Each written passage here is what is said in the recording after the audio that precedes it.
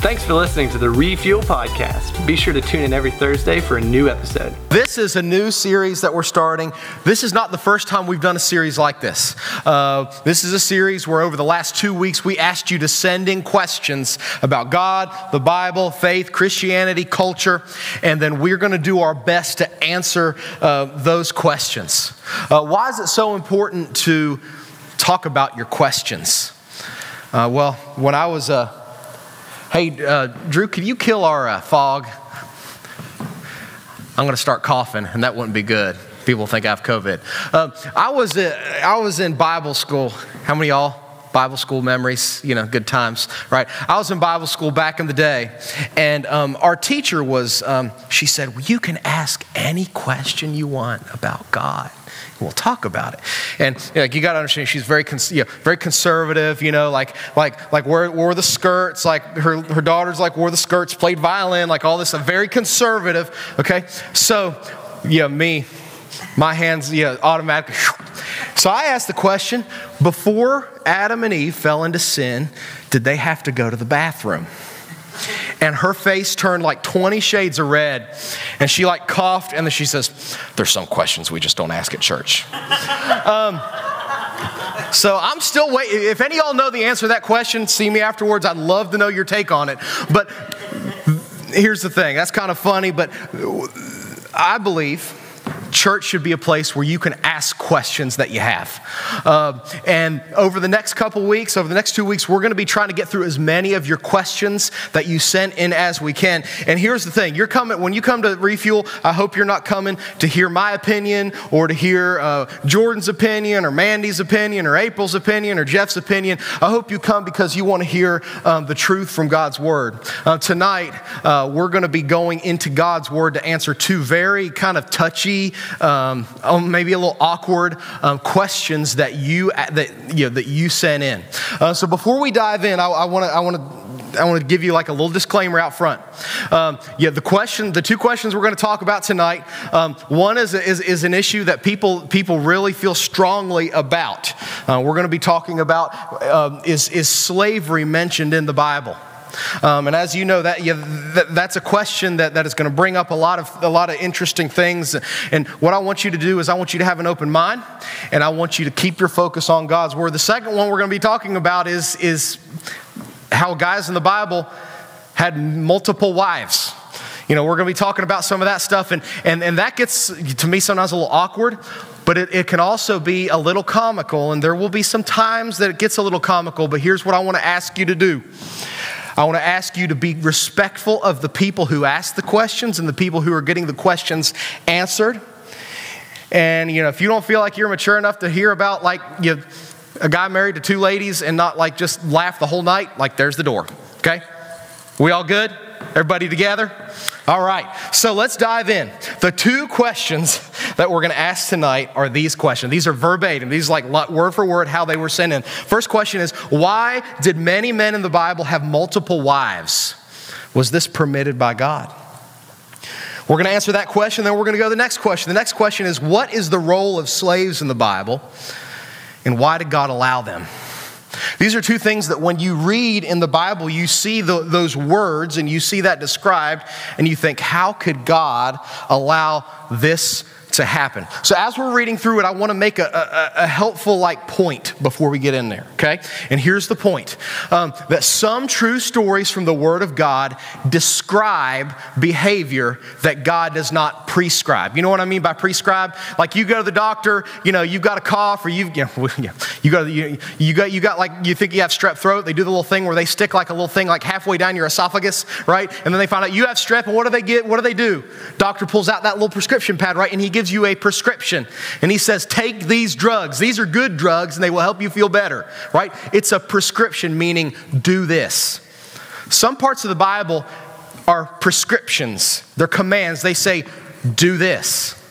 Some parts of the Bible are descriptions, and they tell you about a situation that happened in history. So in both of these questions, we're going to look at how it was described in the Bible. We're going to look at the description, but then we're going to look at the prescription and see what God actually has to say about it. Make sense? So if you have your Bible, our jumping off point. Limber your fingers up. Yeah, some of you may be turning a lot. So everybody put your finger up like this. We're going to do finger limbering, okay? Go like this. Okay, stretch it out, stretch it out, stretch it out. Okay, now that you're all limbered up, you're ready to go. 2 Timothy chapter 3 is going to be our jumping off point. It's a good place to kind of orient ourselves before we dive into the rest. It's 2 Timothy chapter 3 and verses 16 and 17. You may have memorized this back in the day. But it says, all scripture is breathed out by God. These are the words of God. And is profitable for teaching, for reproof, for correction, and training in righteousness, that the man or the person of God may be complete and equipped for every good work. So as we're looking to the Bible for the answers to these questions, here's something to keep in mind. This isn't just trivia. This isn't so that you can get on Jeopardy and win $1 million. When we go to God's Word, we learn. It's good for teaching, it says, but it's also meant to transform us. So we're going to be looking at a couple things. First, you're going to see in both of these questions, the Bible is very countercultural in these two areas. But the second thing you're going to see is you're going to see some great comfort, maybe for some of you who are struggling in some certain areas. So now that we've kind of laid out the ground rules, it's time to just dive in. You know, sometimes when the water in the pool is cold, you put your toe in and you're like, there's no way. You know what you have to do, right?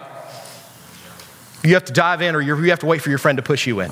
So I'm just going to collectively push you all in to talk about polygamy. Look at the person next to you and say, what is polygamy? Maybe you shouldn't do that. Things you never thought you'd ask each other at Refuel, right? So that's a fancy word for multiple wives. So here's the first question that was asked. Why did many men in the Bible have multiple wives, and was this permitted by God? So remember how I said there's a difference between prescription, like things you're supposed to do, and things that are explained, things that are described, prescribed, described. First, we're going to see, what does God have to say about dudes marrying, why is it that it's guys and a bunch of women?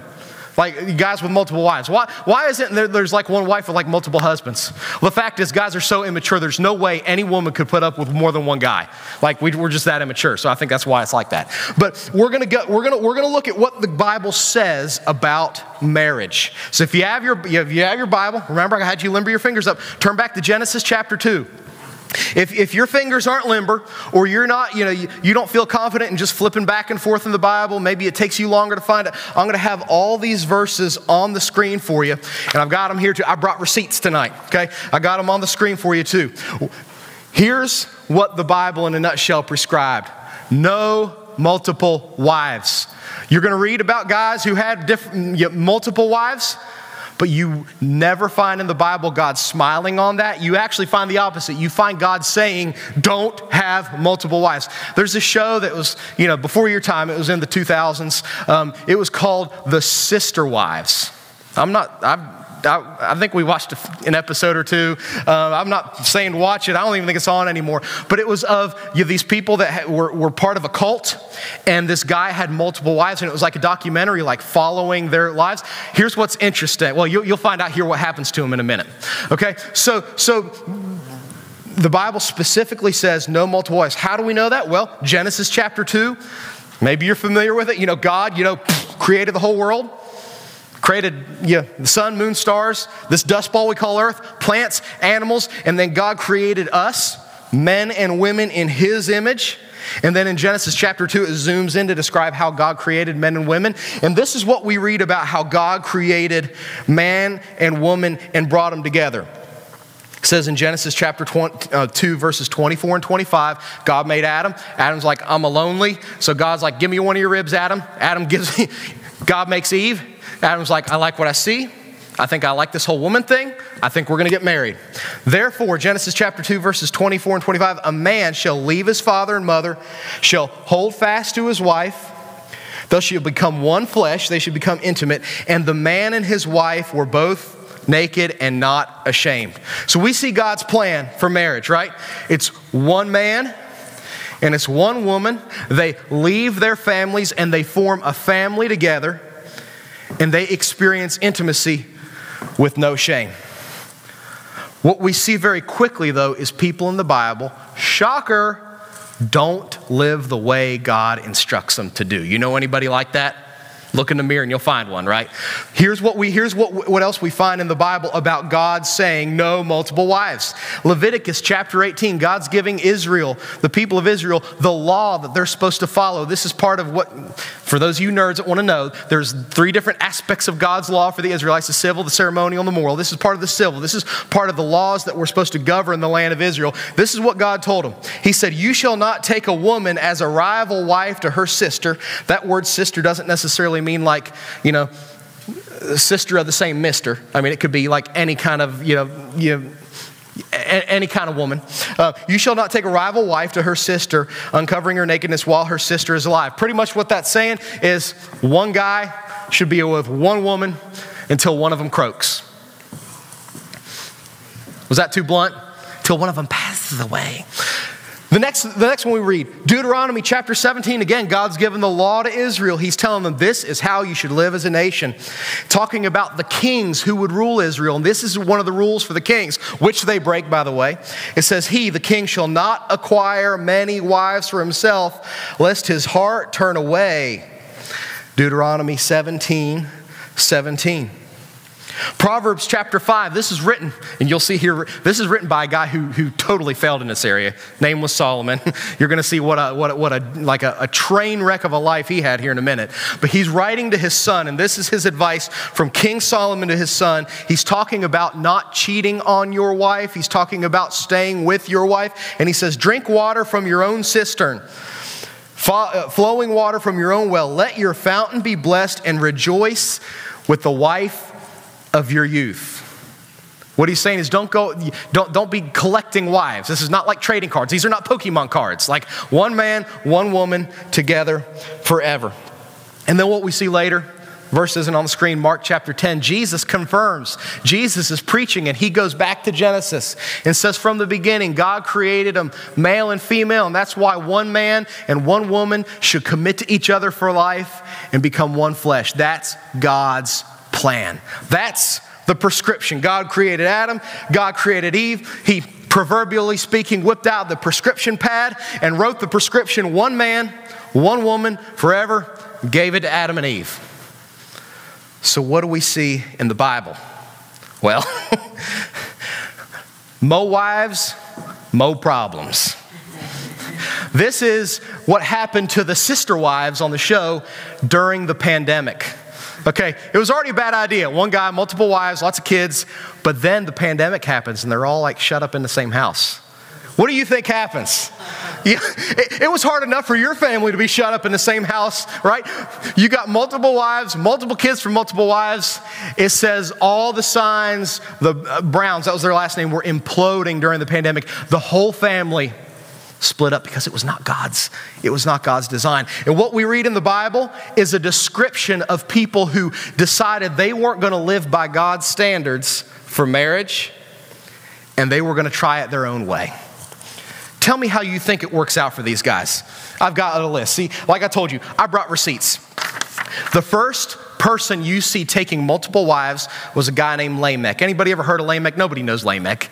Maybe you've heard of Lamech. Okay, very not a very popular dude, but he was the first person we know of that had multiple wives, and he is listed as one of the descendants of Cain. It's a really interesting 2 chapters in Genesis. You got Genesis chapter 4, the descendants of Cain. Genesis chapter 5, the descendants of Seth. You remember what Cain did, right? What did Cain do? He picked up a rock and killed his brother, like bad dude, right? And it lists all of the descendants of Cain and how they had evil tendencies. And it lists all the descendants of Seth, like the good brother who did the right thing, like Enoch, the guy who walked with God and then went to heaven, never died, right? But Lamech, who had 2 wives, was listed under that evil category. Genesis chapter 16, you got this guy, maybe you heard of him, named Abraham. At that point, they referred to him as Abram. He had a wife named Sarai, and they were both very old. Maybe you know this, maybe you don't. Old people, it's really hard for them to have kids, right? They were in their 90s, and God told Abraham, hey, you're going to be the father of a great nation. Abraham's waiting for this kid to come, tick, tick, tick. Well, Sarai has this idea. Hey, I have this servant. Her name is Hagar. She's young. Abraham, why don't you take her as one of another wife, like wife number 2, and have a child with her?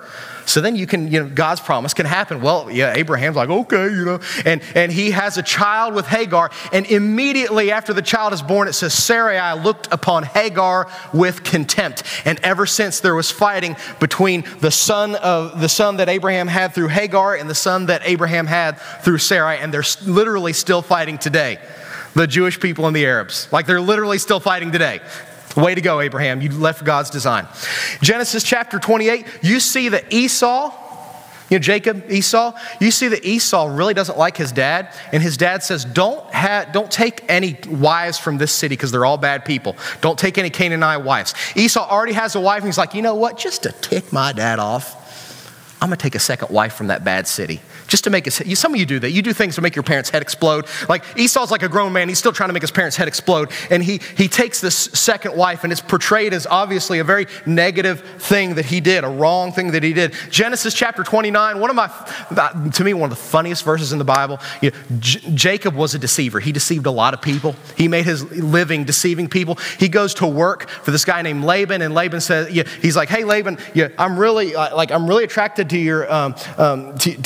your daughter, Rachel, and I would love to marry her. And Laban's like, yeah, sure.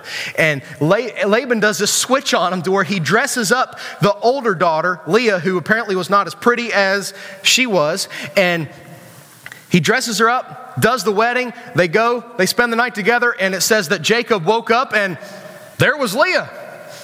Like, that's awkward, right? You wake up and realize you married the wrong person. So Jacob's not happy about that. So then he marries the other sister too. Deception, right? Not good. Then 2 Samuel chapter 11, verse 27, King David, he's married. He is attracted to someone who is not his wife. He has an affair with her. He gets her pregnant. He has her husband killed. And then he marries that lady who he had an affair with while he still has another wife. And family drama ensued for a long time. Then the final one, it's almost too interesting not to just put the verse up. In 1 Kings chapter 11, you have Solomon, David's son, who is king of Israel. You think you have drama in your life? Just read this. Now King Solomon loved many foreign women along with the daughter of Pharaoh, Moabite, Ammonite, Edomite, Sidonian, and Hittite women, all the colors of the rainbow, all the flavors of the rainbow. He had, this is not a typo, he had 700 wives and 300 concubines. Yeah, you think you have relationship drama. And his wives don't miss this, they turned away his heart. And his heart was not wholly true to the Lord his God. Do you see all these people from Lamech to Abram, all the way up through to Solomon? Do you see when they depart from God's design, what happens?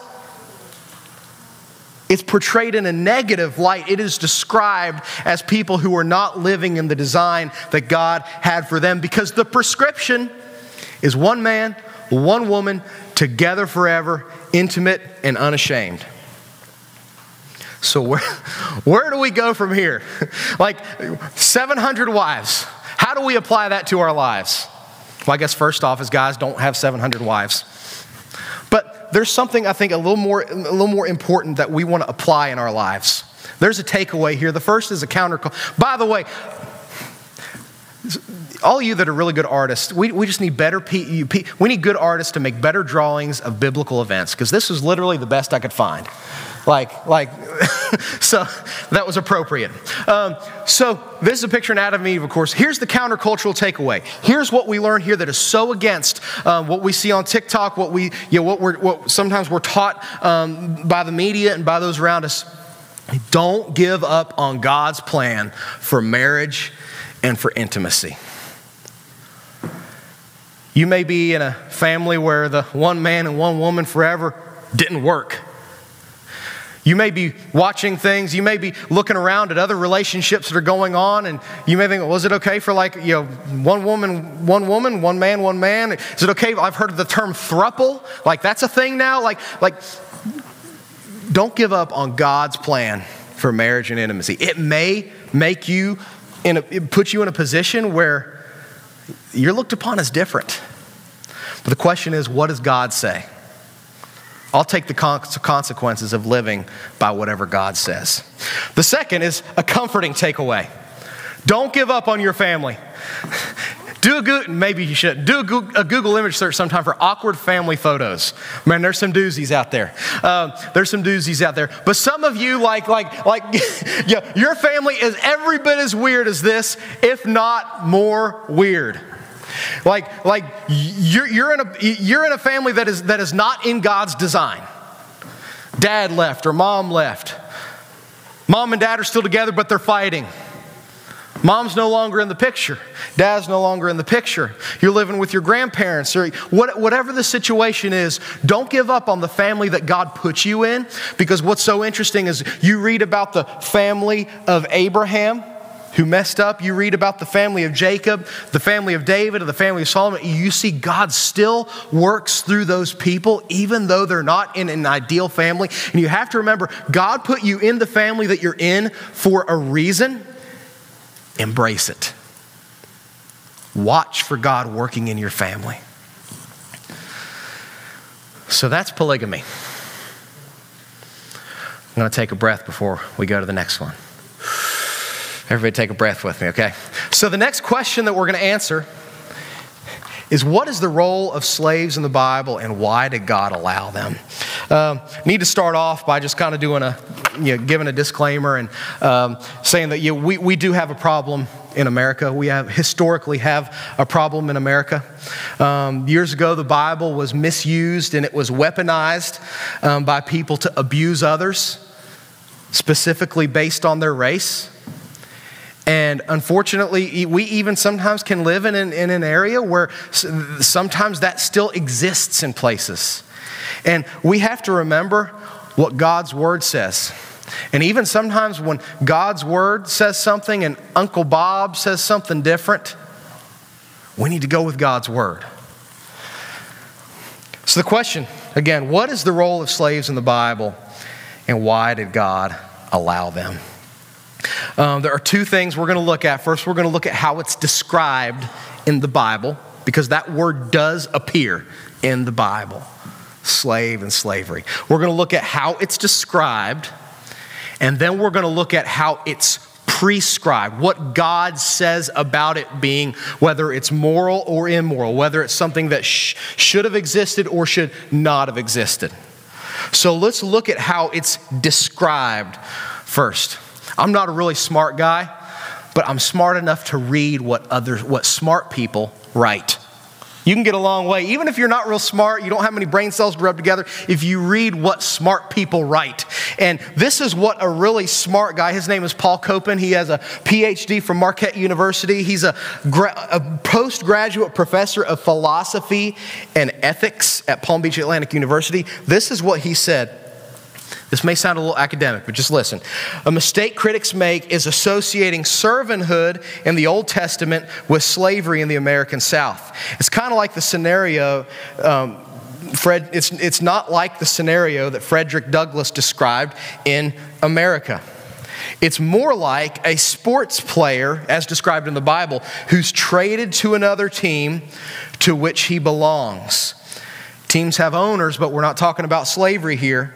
Rather, these are formal contractual agreements, which is what we find in the Old Testament, servanthood employee arrangements. That word that you see often in the Bible that is often translated slave is better translated servant and servanthood, and we're going to see how that's described. But he uses the analogy that it was more like a football player. So, first off, can we just all be glad Tom Brady is done? We never have to see him. We never have to see that little skid mark play another game of football again in our lives. But I got a picture up here of a dude. How many of y'all know who this guy is? Christian McCaffrey. You could say this guy leveled up big time because halfway through the season, he was traded from any Panthers fans here tonight? I'm sorry if you are. They're terrible. But he's a great running back, but he got traded from the Panthers to the 49ers. Ultimately, immediately leveled up. So they traded him. He didn't really have a say in it. They just said, you're going to move from Carolina to California. And he said, okay, because he was under contract. I mean, at any point he could have walked away from that contract, but he wouldn't get paid, right? And if I was making the kind of money he was making, I'd want to get paid too. It's like, yeah, I can live in crusty San Francisco for a couple years. If I get millions of dollars too, I'll do that, right? So that's the analogy that's being used, is that someone who willingly put themselves to work for someone else so that they would be taken care of financially. Let's read how it's described in the Bible. Leviticus chapter 25. Once again, God's making laws for Israel. It says here, if a stranger or a sojourner becomes rich, and your brother beside him becomes poor and sells himself to a stranger, then he may be to the stranger, then after he is sold, he may be redeemed. So you see here that this person is not someone who is just being, we see slavery still going on today, when human trafficking, someone who is kidnapped and who is forced to do work. You see someone here who is in terrible economic circumstances and says, this person has this really big house, and he's willing to let me live in this house and eat if I will do this particular work for him. And I'm going to commit myself to X number of years to work for this person, and my needs are going to be met. Poverty was terrible. Can you imagine in ancient times in the Middle East where there's really no water? You want to live with the people who have water, and you're very much willing to work for the people who have water and food so that you can eat and have water and food. So we see that in Deuteronomy chapter 15.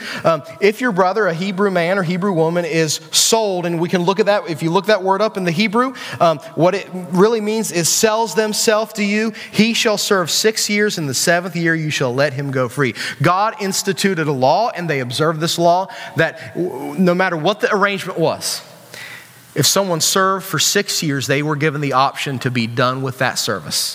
It wasn't lifetime. And not just you should let him go, but when they leave service to you, if they decide they don't want to stay in this arrangement, if Christian McCaffrey says, I'm done playing football, when they leave, you should furnish them with all kinds of good stuff. You should give them money, or you should give them clothes. You should take care of them when they leave so that they're set up for a good life. Next, we read in Deuteronomy chapter 15, same passage. At the beginning, verse 1 and 4. Here's the point.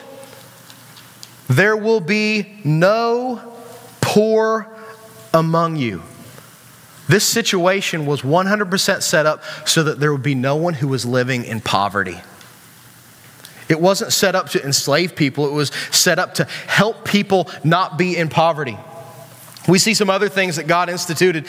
Leftovers. Who likes leftovers? I love leftover meatloaf. Any leftover meatloaf lovers here tonight? Oh, it's so good. You put it on a sandwich, put a little ketchup and mustard on it. Man, it's so good. God had Israel establish laws to where when people were harvesting the fields, they had to leave the edges of the fields unharvested, so these people who were servants and people who were poor could go get food from the edges of those fields for themselves, even though they didn't own the fields.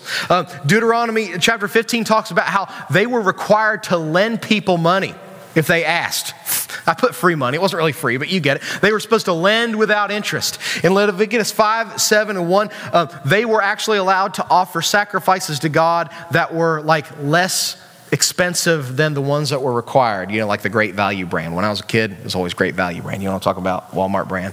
And then finally, every 7 years, if anybody owed a debt, it was canceled.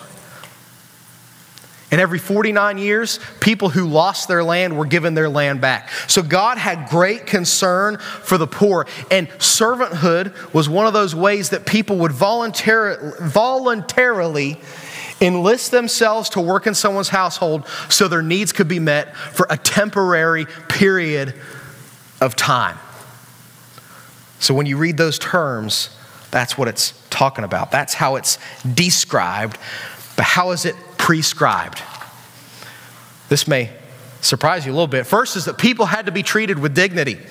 In Exodus 21:20, if someone who is a master, someone who is the master of the household, one of his servants, if he killed one of his servants, he would be given the death penalty. We're not talking about the death penalty tonight. Whole other discussion, right? But the life of the person who was in servanthood was valued as much as the person who was not in servanthood.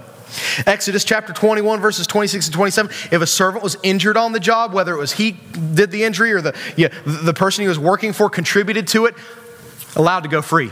No questions asked. God told the people of Israel to treat others, even those who were in servanthood, with dignity. Why? Because they were made in the image of God. We also see that kidnapping and slavery was forbidden. Exodus 21, same chapter, it says, whoever steals a man and sells him, and anyone found in possession of him, this is pretty extreme. This is how serious God is about it. He shall be put to death. Do you think God has any appetite for slavery, for kidnapping? Absolutely not.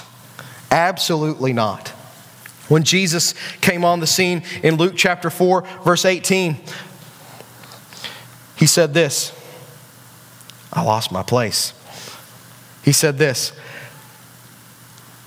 He's quoting Isaiah 61:1, that I've come to preach good news, release to the captives.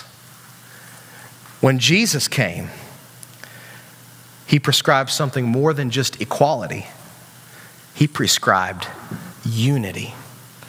And what we see in the New Testament, we've been in the Old Testament, what we see in the New Testament is people of all kinds of different classes. By the time Jesus came on the scene, everybody was under Roman rule, and there were people who were in the servanthood part of it, and then there were people who under Rome, not under God's command, but under Rome, were actually what we would maybe consider slaves. And here's what we learn. I lost my place there for a second, sorry. My slides are met. Hold on. I'm going to find it. There it is. In Ephesians chapter 6, the book of Philemon, people who were servants in their household were told to see themselves as equals, as brothers in Christ. In Romans chapter 16, verses 7 and 9, the Apostle Paul, using God's words, is writing to this church in Rome, and he's addressing all these different people, and two of the names on there are common slave names. I think they're pretty cool names. You should name, one day when you all have kids, you should name your kids these two names. Andronicus. That's an alpha name. Andronicus and Urbanus. Those were common slave names, and when Paul is writing to them as a free person himself, you know how he refers to them? As kinsmen. That's brothers, that's family, fellow prisoners, and fellow workers. Do you see not just equality, but you see the unity? Do you see the unity? I think maybe the verse that we leave on that really describes the way that Jesus changed everything when he died on the cross is in Galatians chapter 3. It says there's neither Jew nor Greek, that's a racial thing. There's neither slave nor free, that's an economic thing. There's neither male nor female, that's a gender thing. And that's not saying these distinctions don't exist. That's just saying these are secondary to what? You're all one in Christ, being unified. It's been said that like this, the ground at the foot of the cross is level. When we come to Jesus and we put our faith and trust in him, realizing we can't save ourselves, none of us stand higher than anyone else. God doesn't just want us to be equal with each other. God wants us to be unified around Jesus. That's the prescription. So what are the takeaways from this one? Well, I've got a few. There are three countercultural takeaways. The first is, I don't think we say this enough, there is no place for racism in the body of Christ. I don't care what things are like in the family you grew up in. I don't care what things are like in your school. What God's word said is that everyone is created in the image of God. And the distinctions that we have don't matter when it's compared to what Jesus did for us. So if you struggle with that, if that's something that you've been keeping in your heart, you need to repent of that and give it to God and move on. Because you are out of God's will holding those thoughts in your mind and in your heart. There's no place for it. The second thing that we see is that we need to set our goals higher than equality. We need unity. One of the most beautiful things, some of you got to be a part of this. You got to be a part of a worship service in the Dominican Republic. We were on a mission trip. You were fumbling through, some of you singing worship songs in Spanish. And you stood cheek to cheek next to other people who you couldn't even speak their language. You grew up in totally different countries. Your passports looked different. But you were singing the same songs and you're worshiping the same Savior. And that's the unity that Jesus has called us to. There's some things in our culture that we need to work toward equality, but we can't stop there. We have to work toward unity. Then the final countercultural takeaway is we need to fight slavery as it exists today. You know, slavery still exists today. The number one industry where slavery exists is the human trafficking industry, the sex trade industry. And did you know that by just consuming pornography, you are contributing to that industry of slavery as it is right now? I'm not going to get too much into that right now, but I got receipts. Come talk to me later if you don't believe me. Statistically speaking, there are many people in this room tonight that are contributing to modern day slavery. Here's the comfort, because that one hit kind of hard. Comforting takeaway is that every life that has ever existed matters because they were created in God's image, and that includes you. You know, we've talked about people of different economic statuses. We've talked about people of different racial statuses. We've talked about guys and we've talked about girls, and what it comes down to, Genesis chapter 1, Genesis 26, God created male and female in his image. That God loved the world and God loved us as individuals enough to send Jesus to die for us. Your life matters. Your life matters. So we're going to wrap it all up, tie it up in a bow here by asking 4 questions. I've got them all on the screen at the same time, so you can take a picture of it, you can forget it, you can write it down. I'm just going to give it to you, and you can do what you wish with it, and then we'll get out of here. Okay? And here it is. Your move. First question, are you holding back unity with someone because of their race, class, or social status? Make things right with God tonight, and then make things right with people. Are you part of the problem today? Is an addiction or a habit that you refuse to give over to God because it's sin? Is that contributing to modern day slavery? You know what I'm talking about. Begin working through God's power to break the chains of addiction. Are you struggling to make sense of why God put you in the family he did? Trust God's plan and lean on God's grace. Look to see him working through your crazy, unideal family. The final thing is, are you looking for meaning in your life? You have all kinds of worth in who you are in Jesus, or who you could become in Jesus if you put your trust in him. Polygamy, slavery, there's some theoretical things to talk about, but it hits home, doesn't it? So let's pray, and we'll get out of here. And God, we tackled some very difficult topics tonight, and God, I thank you for our students. I thank you for how attentive everyone was as we kind of had to work through some things that are hard to talk about or sometimes hard to understand. God, thank you for the focus and maturity that you've granted tonight. God, I pray for those who just can't see their worth. God, honestly, without you, without being made in your image, without being bought and paid for by Christ, we have no worth. But through you, we can find our worth in Jesus. God, I pray for people who are struggling in some of the areas that we mentioned tonight. People who are addicted to pornography that just can't seem to beat it. God, I pray that they'll find freedom in you, that you'll break those chains, that they'll seek out help and guidance. God, I pray for students tonight who really are just struggling to see their place in their family and why you put them where you put them. God, I pray that tonight you'll give them peace as they go back to that home that they struggle to fit into. God, thank you that we're all people who've been bought and paid for by you. God, I pray if there's someone here tonight that doesn't know what it means to put their trust in you. They don't know if they're saved. They don't know if they have a home in heaven waiting for them when they die. God, that they'll take care of that tonight. They'll talk to someone if they have questions. Oh, God, thank you for being with us. Thank you that we get to meet together. In Jesus' name, amen. We're going to pray and get out of here. We're going to put something in the middle. So, a couple things.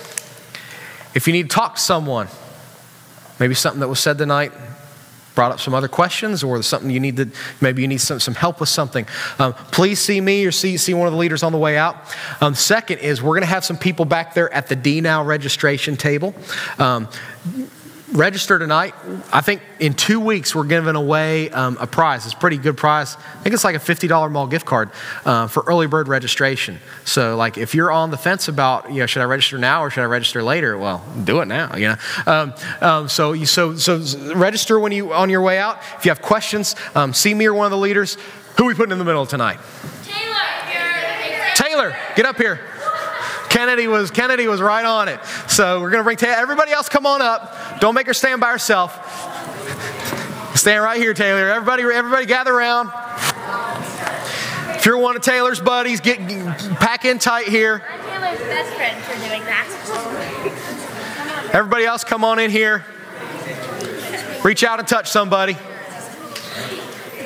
I'm going to put my hand right here on your head, Taylor, okay? All right, let's pray. God, thank you for Taylor. God, thank you for just the spirit you blessed her with. She always seems to be smiling when she walks in, and you've given her so much ability athletically too, and playing volleyball, and she has so many opportunities, God, to live her life in a way that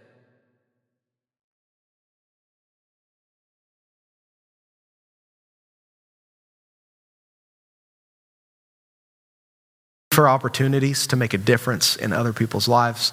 God, I pray as we leave, God, that you will, that we'll sense your nearness, we'll know you're with us. God, there's a lost and dying world out there that is desperate for what we have. So God, I pray that we won't keep it inside us, but that we'll share it with everyone that we have the opportunity to speak to. In Jesus' name, amen. Thanks again for listening to the Refuel Podcast. If you have any questions or would like to review the notes from this podcast, be sure to download the Refuel app from the App Store on any mobile device.